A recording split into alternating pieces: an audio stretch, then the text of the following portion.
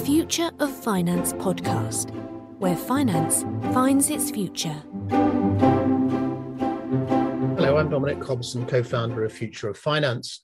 My guest today is Sean Kiernan, CEO of Greengage, a merchant bank for the age of cryptocurrency, whose strategy is both narrow and broad. The narrow mission is to take deposits from holders of cryptocurrency and lend to small and medium-sized enterprises.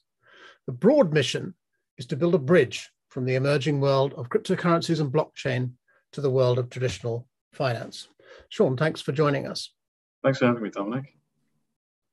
Now, take the narrow mission first.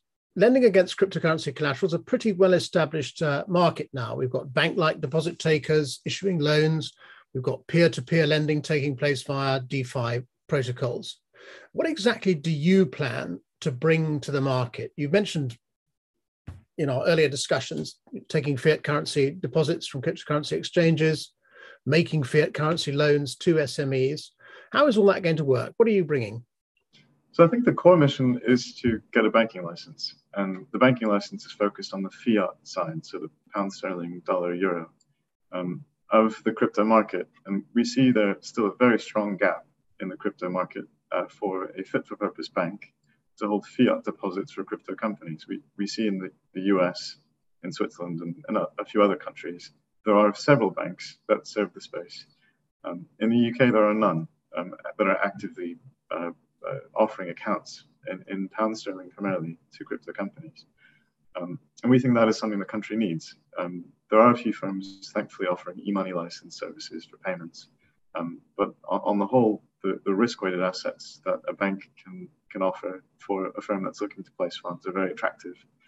And as a business, we've seen quite a few challenger banks set up focused more on the payment side of the business, perhaps initially, and then pivot towards lending. And lending, I think, for a bank is the bread and butter of where they make money. And so our focus is to lend those deposits to a sector we think is also underserved. In addition to crypto companies, we think SMEs don't necessarily get the lending that they need from the existing banks in the UK. Now, you mentioned the banking license. You've obviously been operating for 2 or 3 years now without a banking license, and I think your role has been as an introducing broker. So what have you been able to achieve within those constraints, not having a banking license? Well, it's been interesting. I think out of challenges comes innovation, and we needed to achieve some revenues in order to survive as a business. As a startup, I think revenues are king. And for us, the focus then was what can we deliver for our anticipated client base that added value to them, built relationships with them, such that when we have a banking license, we can prove that we've already onboarded clients and have done business and they trust us. And we did see a gap in the market. I think we are still one of the very few players to be effectively an introducing broker for lending against crypto at wholesale. So we don't touch retail. That's not our focus at all. But we have a very good group of clients that we can help facilitate loans for their long crypto positions into fiat using partners. And here we work with family offices and private equity houses to deliver those loans. Now, you mentioned risk weightings. Won't a banking license impose risk-weighted capital allocations on you? Won't that make it much harder for you to compete with these other lending institutions, which we mentioned at the outset? Very much so. And we've seen with the Basel Committee of Banking Supervision, the risk-weighted assets that a bank would have if they held crypto on the balance sheet are effectively 100% that you need to hold on your book to countenance that crypto assets could fall to zero. That's the view of the Basel Committee. In practice, as a bank, it effectively makes it punitively too expensive to hold crypto on your balance sheet, meaning for a bank, it's very difficult to lend on its own books against crypto assets in fiat. This has shifted, as you've rightly outlined in the introduction, the lending markets away from banks offering loans, rather to other platforms, including DeFi or CeFi, fit-for-purpose platforms that are lending against crypto. Celsius, BlockFi, Genesis, to name a few.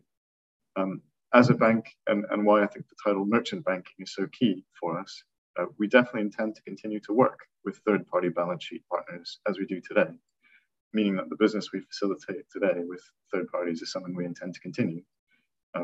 We would be watching very closely the BCBS guidelines, and we think they might soften as the market matures and perhaps the risk weighting isn't so punitive. that perhaps a bank could hold crypto on its balance sheet in future, but for the time being, we do not plan to do so ourselves. Right. So to be absolutely clear from the outset, you're not going to be taking cryptocurrency deposits. You're going to be taking fiat currency deposits only, right? Well, custody is a different thing to taking deposits, and that can be held in a different vehicle, perhaps in a different structure. But we wouldn't be able to offer loans against crypto on our books, because that would mean effectively our capital requirements would go through the roof, and we're looking to make a profit. Yeah, no, I meant deposits, not the custody. But we'll come back to the custody thing. Yeah. Can we talk a little before we do that? Can we talk a little bit about the type of clients who are looking to recruit? Now, on the lending side, the asset side of the balance sheet, if you like, you're aiming at SMEs. How familiar are those SMEs with the world of cryptocurrency and blockchain? Are you finding SMEs actually holding the asset or not? No, I mean, I think this is very early days for most SMEs. There are some, however, that are very au fait with it. And I hear I reference quite a few tech-focused firms. Many of the founders of tech firms hold crypto in their private capacity, and by consequence, some of the businesses are more familiar with it. Mm-hmm. But a bread and butter SME is not really ready for crypto just yet. This is a fairly innovative thing, and still speculative on one level. What we do think there are reasons for the two to merge. I think one, there is increasingly, it seems, an interest to pay for services in crypto, and there are platforms that facilitate that today. And the second is, I think, for us, the bridge between the crypto world and the SME world will be what we see as a digital debt market emerging, meaning that SMEs can raise capital in sums that they cannot raise from banks necessarily, given the restrictions that banks have for risk-weighted assets on multiple levels and concentration risks. But we do think that SMEs need funding, and to get bigger sources of funding, we think digital debt could be an answer, basically a digital bond. Now, the liability side of the balance sheet, you've mentioned that you're looking to take deposits from cryptocurrency exchanges who tend to hold quite a lot of fiat currency themselves. Are you aiming to recruit any other type of depositors, or are they your initial and medium-term focus, the cryptocurrency exchanges? They're definitely the biggest holders of fiat for a crypto-focused bank. The exchanges, by and large, hold considerable amounts of fiat currency, as their clients are often looking to exchange between fiat and crypto on their platforms, and that fiat needs to be held securely. In addition to exchanges, which are the biggest client base, and here we very kindly had the Silvergate IPO filings, which gave full disclosure on their breakdown of client base. Exchanges are roughly, I would say, a half of the attainable market for fiat deposits in the crypto space currently. But there's a whole suite of other firms in financial services, in the tech space. Crypto miners, for example, have long positions because they need to also pay salaries and electricity in fiat currencies as opposed to crypto. So there is quite a broad industry, which I think we'll cover later. The UK also features quite a few firms across the board. And it's not just financial services or exchanges, it's also tech and increasingly other use cases for blockchain. These still give pause to some of the banks that would potentially bank crypto companies or blockchain companies, largely because I think of AML concerns, but we can cover that, why I think there are probably fewer AML concerns if you know what you're doing. Right. Let's talk a bit about your competitive position in this market. Let's look forward to a time when you've got your banking license. How distinctive is that going to make you in terms of, you've already described that it makes it more difficult to compete, but in terms of your standing, particularly among institutional investors, in terms of the services you can offer, is having that banking license going to make you very distinctive within the field of cryptocurrency deposit taking and lending? I mean, I've had to think about this quite a lot. We've been looking to work with regulators to get a banking license for some time. And a banking license is a binary. It's a yes or a no, and it's not easy to get, nor should it be easy to get. And I think eventually, should we be so lucky to receive one at some point in the future. It is definitely a defensive position because you have gone through the long path to receive one. But it's not the end of the road.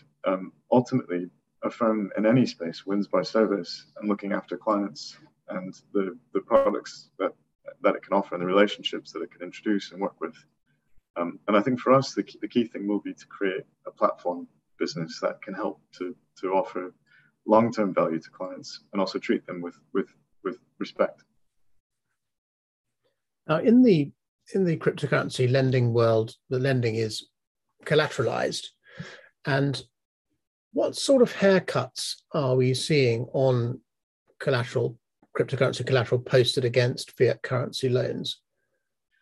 Something that I've been fascinated by is the rise of even uncollateralized lending.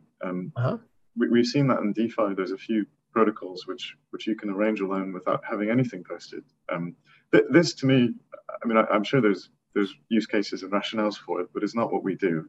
I'm perhaps more of the old school variety. That collateral is a good thing, just in case. And I think the rates that you can see in the collateralized space from proper institutional houses still are getting quite attractive.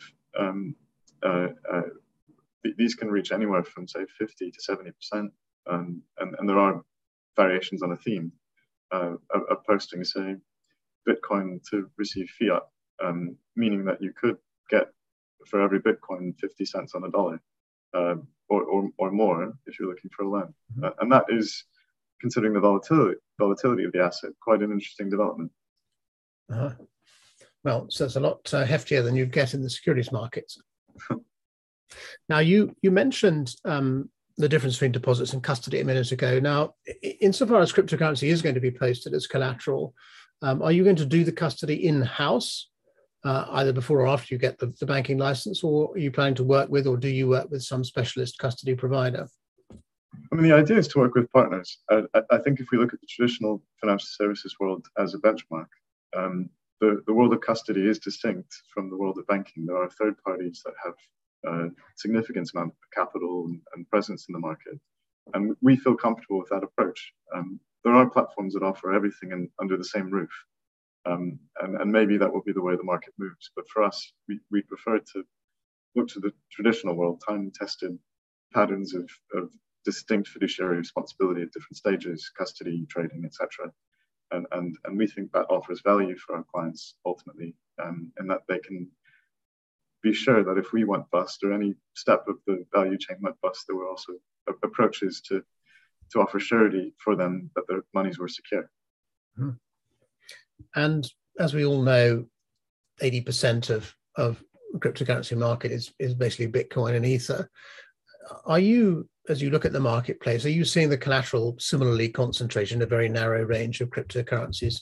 In other words, are some cryptocurrencies more eligible as collateral than others? I mean, speaking of us specifically, those are the only two we've ever interacted with in terms of our introducing broker business. We've done now several hundred million of volume on those two underlying collaterals.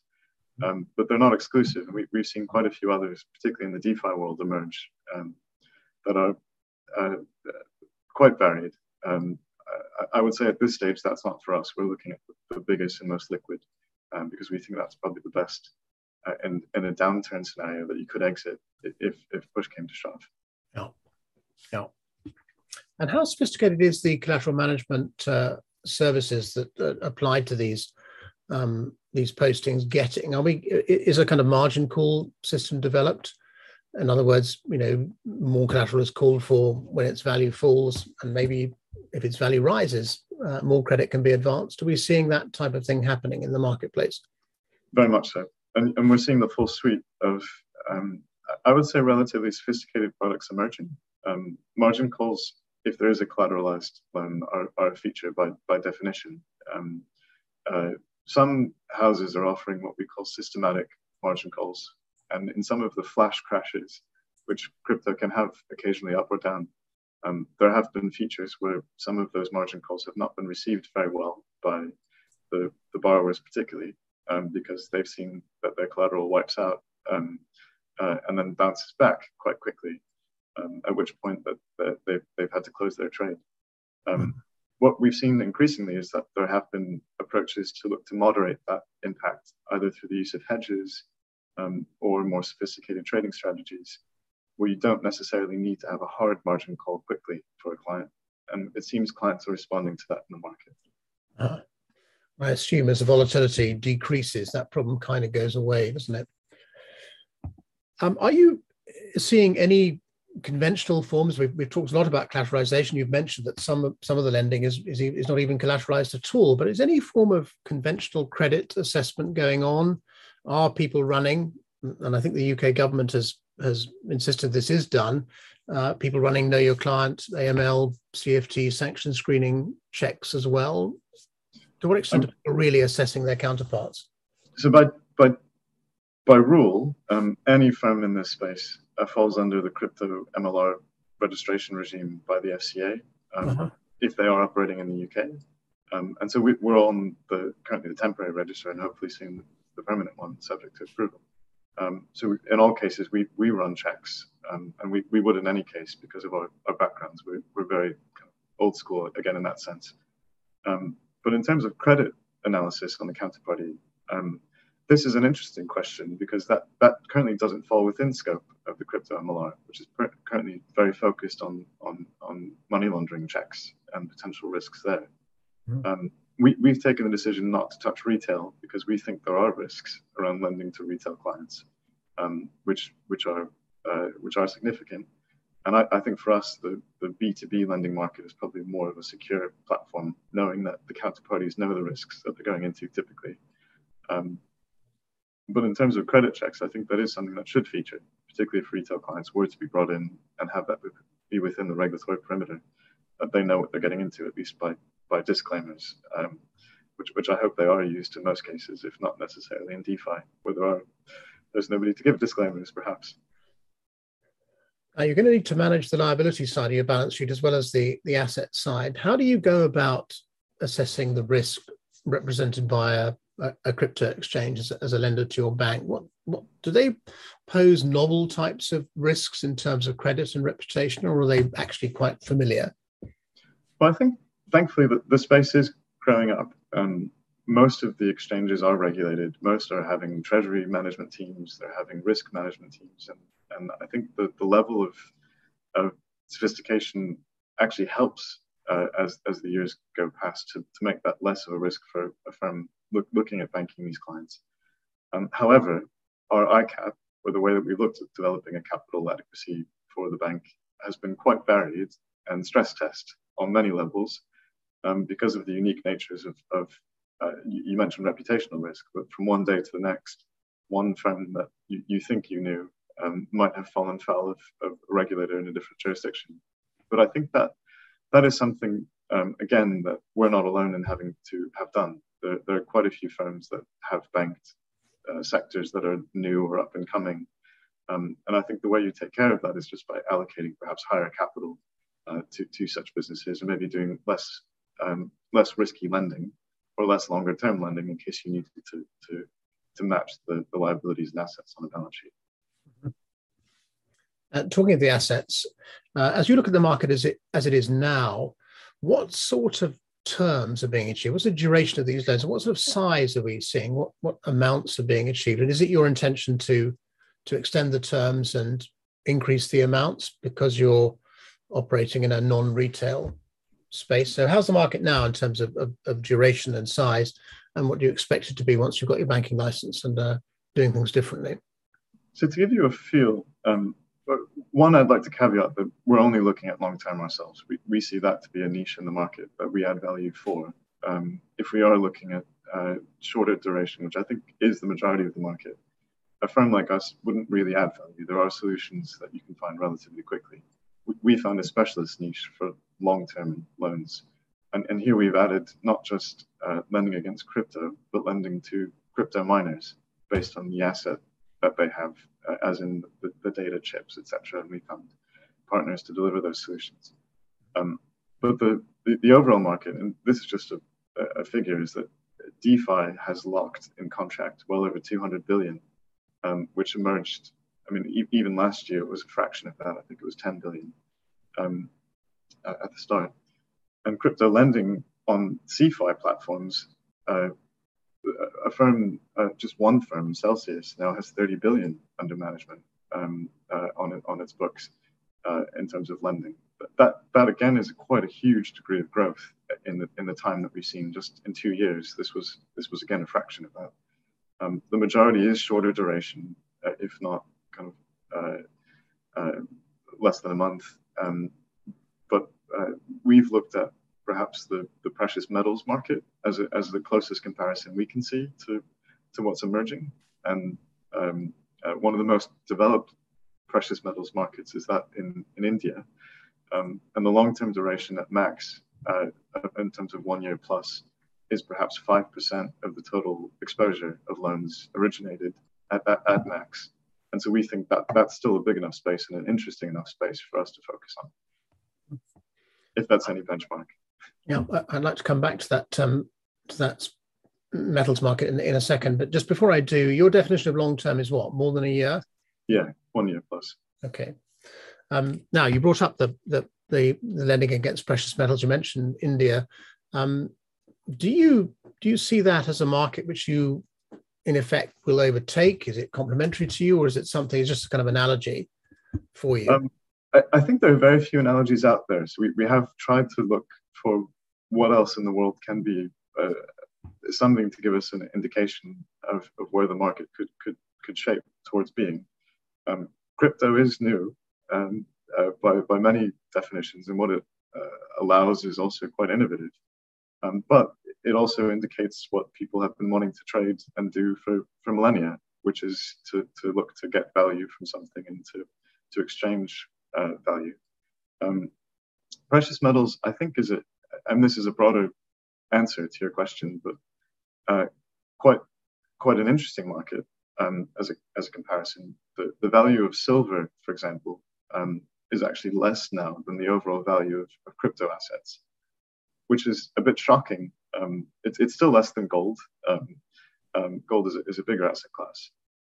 But crypto, with a valuation of over 2 trillion, has surpassed some of, say, precious metals that have been around for as long as humanity's been looking to store shiny things that are rare. Mm-hmm. And so I think we've tried to look at, and I think people have always likened Bitcoin to digital gold.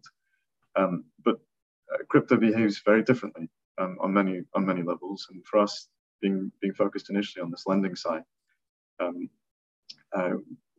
we do see people holding crypto as a store of value, for better or worse. But they are looking to leverage that then to achieve other goals, because they're looking to hold the underlying and still get liquidity for whatever they need day to day. Now, I don't know how that lending against precious metals market in India is regulated, but you must have a pretty clear idea now of the regulatory treatment of lending against cryptocurrency in the current environment, but also once you've got your banking license, how it will be treated then. In other words, once you've got your banking license, presumably those deposits are going to come inside the ambit of the banking insurance scheme. So if you fell over as a bank, the depositors would be protected up to a certain level. Is that how it's going to work? And there's no protection at all now? Is that a reasonable summary? Nothing now, but conventional deposit protection once you've got a license? So on the fiat side, it would be fully standard, and the bank would be fully fiat. We do not intend, and just to be very clear, to lend against crypto on our own balance sheet. I think that we will continue to work with third-party partners as a service to introduce, but with ideally regulated partners to the extent we can. I think there are broader questions again around the existing platforms that are offering lending services against crypto, particularly for retail consumers. And we have noticed increasingly that regulatory interactions have been focusing on several of these businesses to raise questions. And there have been, at least in the States, some indications around cease and desist orders that we're watching very closely, which might be a direction of travel, and hopefully in the end will result in better protections for consumers. And some of these businesses perhaps will become more bank-like, needing regulatory capital, some of the mechanisms that banks are deploying to manage their credit risk exposures at scale. Mm-hmm. I'm concerned I'm not understanding something here. So this cryptocurrency, which is, say, held in custody with a third-party specialist provider, is that eligible as collateral? You're not holding it on your own balance sheet, but it is a form of collateral which people could advance to borrow fiat currency from you. So you're taking in fiat currency deposits, you're making fiat currency loans, but a form of collateral might be these assets held with third-party custodians. Have I misunderstood what you're doing there? Not at all. So that is exactly what we're doing today, but it's not on our balance sheet, and it probably never will as a bank, because to do such activities on a banking balance sheet, on your own books and records, is punitively expensive with the BCBS risk weighting, meaning that what we do today is what we will continue to do in future, which is introduced to third-party balance sheets that are able to take that collateral and lend fiat against it. And that's something that I think is a very good business on a wholesale level, and what we continue to do to achieve profits, hopefully, and good relationships. What are the borrowers using this money for? And I suppose I have the impression that a high proportion of the borrowing currently taking place in cryptocurrency borrowing and lending and DeFi as well, it's being used to support trading activity. And therefore, it's a bit like, I don't know, the securities borrowing and lending market, where trading firms are borrowing the asset to cover a short position they have or to upgrade collateral. But maybe I'm misunderstanding that maybe this isn't just the borrowing isn't driven by trading activity. Maybe there's a broader range of uses that it's put to. And how's that going to change once you've got your business up and running and lending to SMEs? So I would suggest that there are probably very different reasons for retail borrowers, again, which we do not touch, and wholesale borrowers. But I think there is definitely a large proportion of wholesale borrowers which are using the loan monies to conduct trading activities, and leveraging up and covering positions. But there's also quite a few of them that are using it to build their book of business. They have, particularly for those firms that have been there from the beginning, they have the view that crypto assets will increase in value considerably. And for them, then it's proper treasury management, that they see the asset increasing. They do not want to sell, but they might need working capital to pay for treasury, to pay for salaries or office space. And in that context, that makes sense for them. Retail consumers, we've seen quite a few people make a lot of money in crypto. They might have a similar ethos in that they think it's always going up. They might take a loan perhaps to buy a house, or to buy something that they've not envisaged that they could afford. And the beauty of most of the lending products is actually that they're non-recourse, typically, meaning that it's effectively a hedge on the collateral, in that if there is a margin call, God forbid, you can walk away with the fiat that you've received from the loan without any strings attached, if that is the construct of the loan that you've taken out. And in the case that you get 50 or 70% of fiat against the collateral that you've put up for the loan, and the collateral drops whatever percent it may be beyond that, you at least have then a protection level that you've been able to extract value at X amount, and keep that. And so I think that's another reason why some people are looking at this as not necessarily a play to leverage up or take more risk, but to de-risk. So you could foresee retail borrowers at least being comfortable borrowing cryptocurrency, but having their asset denominated in fiat currency. So they're happy to take the risk. But you can't imagine that happening in the institutional market. Is that right? I wouldn't position it that way. And apologies if I led to convey that as an impression. I think the retail world, I have a very strong respect for people in the space, but it's not for us. And I think the risks in that space are quite large for a retail consumer taking a loan. But I think institutional borrowers know what they're doing. By definition, they're institutions that have ideally the financial acumen to understand the risks. And in that case, lending isn't always an increase of risk for them. It could be a de-risking exercise for the reason I mentioned. Mm-hmm. You brought this up earlier. You look forward to a time maybe when companies are kind of issuing long-term debt. Now, did you have in mind there that these would just be longer-term loans, or did you imagine them being conventional securities, bonds, if you like, or maybe even security tokens? What did you have in mind when you were talking about long-term instruments? Well, I mean, as it stands, in the current iteration of what could be possible, these would have to fall under the traditional bond type regimes for issuing of debt, and it could be a security token. Most evidently, there are firms working on this across the whole suite of product. But I haven't seen many banks look at this as a source of perhaps raising monies for companies that are their clients. And the beauty for us as a startup firm with a limited balance sheet, at least initially, is that we think this could be an extension of our balance sheet using the capital markets to deliver value and funding to clients.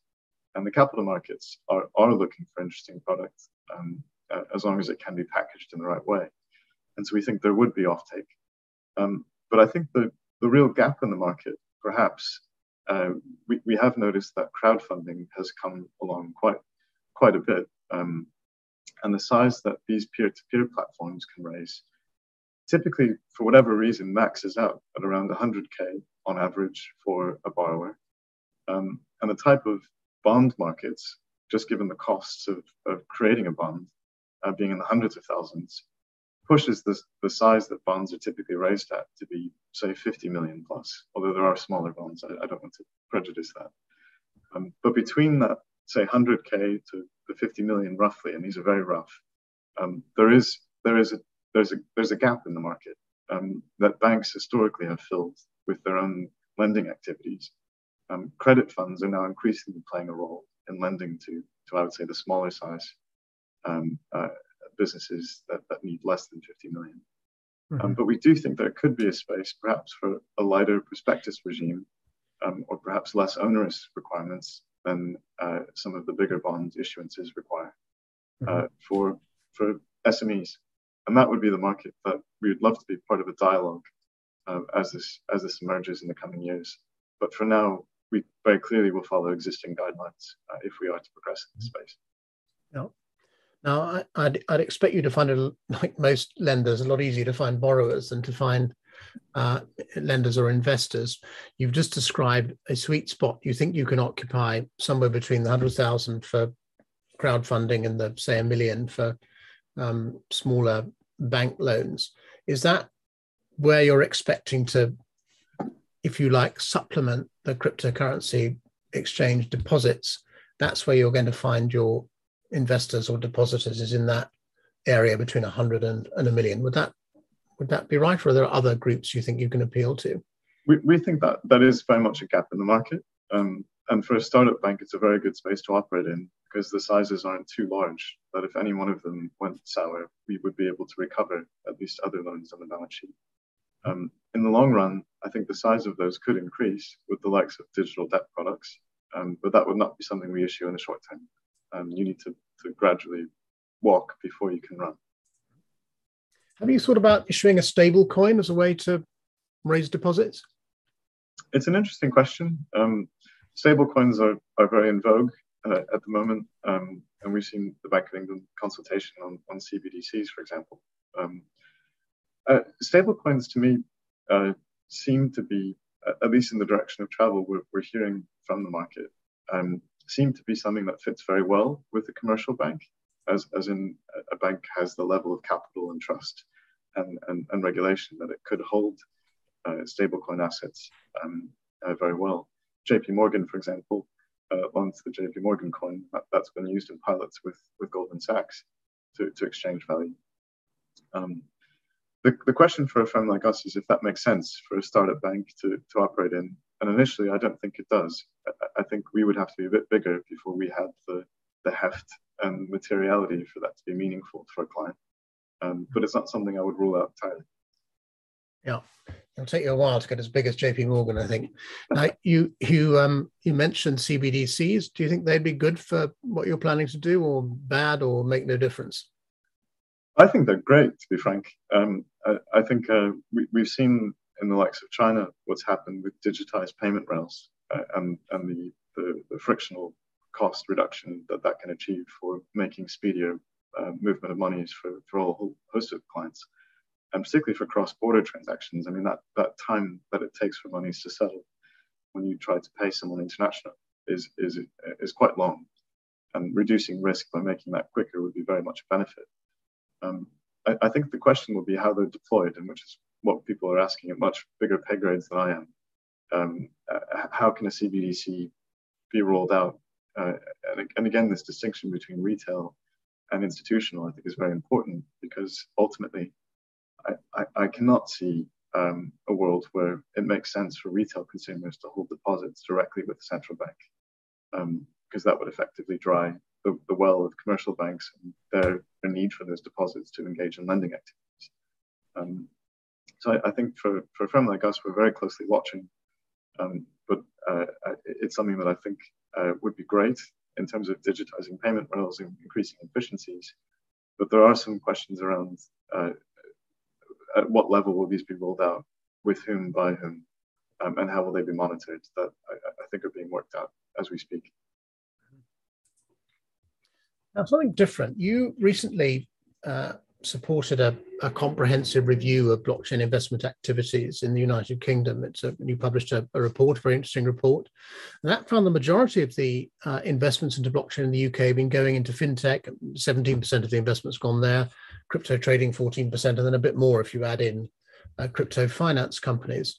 What does that tell us? Does that tell us that the British economy is over financialized, or is just the way our economy is structured, or does it tell us something more interesting, more intriguing than that?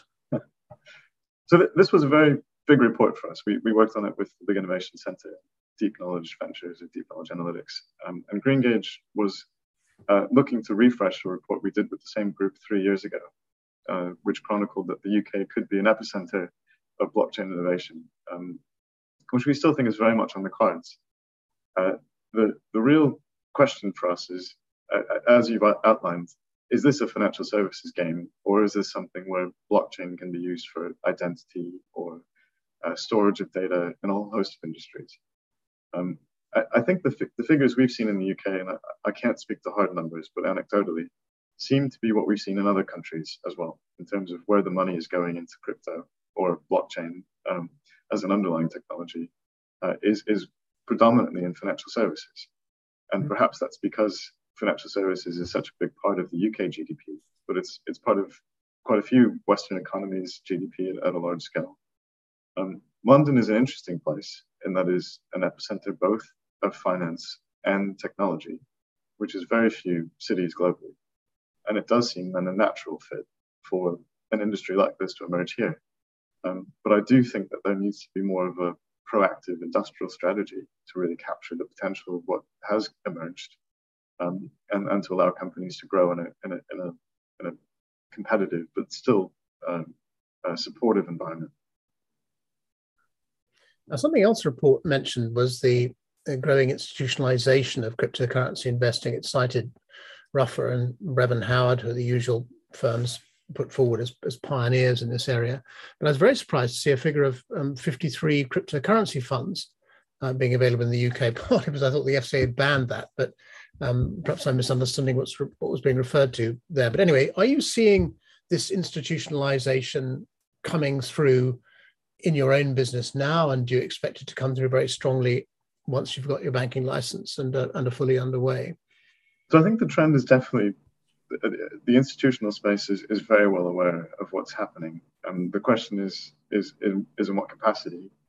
In terms of financial services, we've seen the biggest names go into stablecoins or custody services initially. These are probably the most straightforward for them to roll out initially. But to actually hold positions in tokens or crypto assets, or to trade them, is something else. And we've seen some exchanges emerge which are regulated by the FCA, and some additional players that are looking to set up investment positions. But we haven't seen the big deployment of the biggest institutional investors, i.e. pension funds and insurance companies, actively placing monies in crypto. The players that have engaged have either looked at this, and this is a very broad brushstroke, so I don't quote me on it as such, but have engaged either because the principals of the firms might have an intellectual interest in the space or a private position, which they then have built an understanding of it, or they look at it as a hedge against inflation, which with quantitative easing, people are looking at options as inflation is now here to diversify. Yeah, inflation here heading for 5%. I saw the banks saying on Friday. Something else this report implied and occasionally stated quite explicitly was a concern that regulation in the UK is falling behind both so-called offshore jurisdictions like Gibraltar and Liechtenstein, but even the United States, despite the fact that the United Kingdom is no longer part of the European Union. So Brexit's created room to make up your own regulations, and a more helpful approach could be adopted. There isn't much sign of that. We've had this FCA guidance, what's inside their regulatory perimeter, what's outside it, and cryptocurrency is very much outside it. We've been told that, as you mentioned earlier, we've got to run KYC, AML, CFC sanction screening checks. And the Treasury's got this consultation going now on cryptocurrencies and stable coins, and the Bank of England's involved in that. But what do you think needs to be done in order to make the United Kingdom a more appealing place for blockchain-based financial services? And I'm thinking particularly of DeFi, how DeFi should be regulated. Do you have clear ideas in your own mind about that? Well, this is it's quite a big question again. I think at the biggest level, we have to ask why did Coinbase, which is probably the highest valuation company in the space, set up in the US, and where is the biggest UK company with all the natural advantages that the UK has in terms of proper governance, good regulation, the rule of law, and as I mentioned, London being centre of finance and technology. I think the danger in this space is it moves so quickly. I mean, no one had seen DeFi coming at the scale that it came so quickly. NFTs, I think, I hadn't heard of. I've been in this space for a very long time, relative to some others, until they'd arrived. And I think one of the things for regulators to just take account of is that there is an industry here that is very willing to work in knowledge sharing and raising awareness of things. I think the best asset that any country has is to use the skills that it has within its disposal, and also show willing. There are lots of inherent risks in many things, including in the space that I operate in. But we are trying to do things the right way, to work, as you've outlined very kindly in the beginning, to bring the traditional financial services space to the world of crypto and to do it responsibly. And I think for us, this is a long-term game. So we're not keen on making a quick buck at all. This is building the roots to look at changing what could be the plumbing of the financial services system entirely, if it is digitized, and then rolling out additional innovative solutions that are better for consumers on top of that. How that happens will require regulatory collaboration, but also a certain degree of freedom to allow firms to innovate, working with regulators, but without having necessarily an environment where regulation is stifled, or where innovation is stifled. Apologies. Mm-hmm. Striking that balance between freedom and restraint, I suppose, is what effective regulation is all about. One of the other points the report makes is that some of the most, whatever's going on the regulatory side, some of the most prominent DeFi projects are actually based here in the United Kingdom.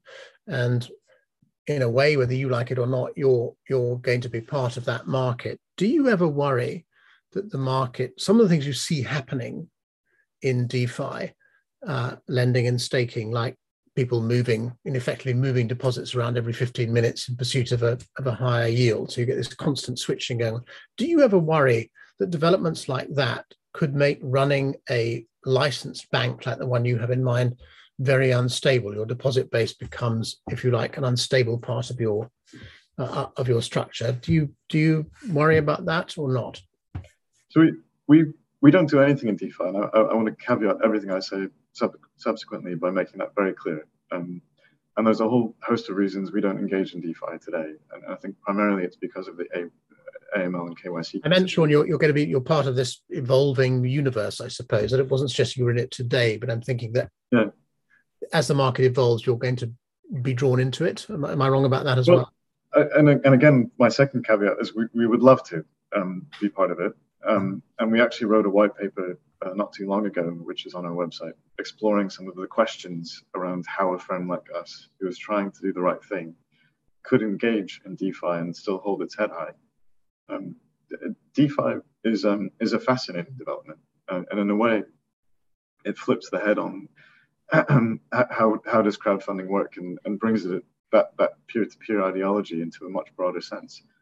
And yet, it still is movements of money. It still has the need for what we think is fiduciary responsibility along the movement of money between actors. And as it stands today, there are deep concerns we have around, if you do not know the other leg of a trade, how could you engage in a financial transaction as a regulated firm without the capacity to run KYC or AML checks? And there are solutions to this emerging. There are concepts like, say, a walled garden, where there are firms that have been, or individuals or actors that have been fully vetted, just trading amongst themselves. You can have blacklists or whitelists of bona fide or not necessarily bona fide actors which are prevented from engaging with things. But again, the reason I think I was keen on CBDCs, and why I think that could be a positive for a central bank or a country to explore, is the capacity for efficiencies. If you can reduce the frictional cost of trading or exchanging or finding somebody to do business with in a proper context, that can allow then for more frequent transactions. And to your question on if that's a challenge for a bank to have clients that trade all the time and move deposits very quickly, I think it would be. But I think you could rise to that. You could rise to that challenge, and I think banks will have to rise to that challenge. I think long-term sticky deposits are fantastic, and everyone will fight for them. But if there are ways to have a really sophisticated treasury management system and use the new technologies to monitor flows of funds, I think there is a way to do this as a proper business, and I think that will emerge in time, and that's why we're keen to follow it.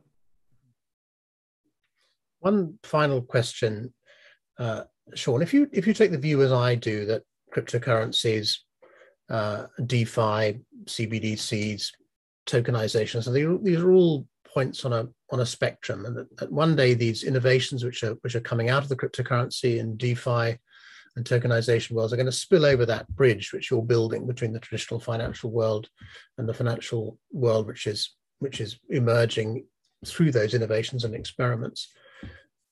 Do you think that some kind of balance eventually is going to have to be struck between traditional deposit taking and lending style banking, between centralized banks and clients at one remove, and this sort of DeFi world of decentralized, self-executing, peer-to-peer protocols? Do you have an idea yet, as you look 5, 10, 15 years ahead, where you think that balance might be struck? Because I hear everything you said about not being involved in DeFi and how you think it's fascinating and so on, but and you're going to be part of this evolution going forward. You want to be part of it. You want to build those bridges. Where do you think that balance is going to be struck? Where's it going to be found? I think it's very dangerous to have a crystal ball, and so I can only speak in terms of principles. But I do think there will be projects, and I think regulators are looking at this, having it be deemed a systemic risk. Not too long ago, that DeFi will change, and in some capacity will be brought within the regulatory perimeter. And I don't see that as a bad thing. I think setting principles for conduct are a very good thing to give trust and to allow people to engage at scale. I think when that happens, and that will be a matter of years, I don't think this is going to come quickly. We could see then institutional monies come in at a level that have not yet happened, if there are the right players to offer solutions, good practice, and ultimately insurance and capacity to make good if transactions are hacked, or if there's some issue with the counterparty. When that happens, I'm going to repeat the mention I made of the plumbing of financial services. We're still operating on fairly old school plumbing, in the sense that some transactions are still being handled by paper, and there are still many actors along the value chain of financial services that have what could be deemed a rent, or a certain role that perhaps doesn't need to be there, if a digitized value chain emerges. I don't know how that's going to take place, and I don't know which actors will evolve and which will adopt the new technologies. But I do see it as inevitable in the sense that the fintech revolution that's happened largely in the front end of financial services will happen in the core. And when that happens, I think traditional banks will need to adapt. And that's what we hope to be part of the story of. Sean Kiernan, thanks very much.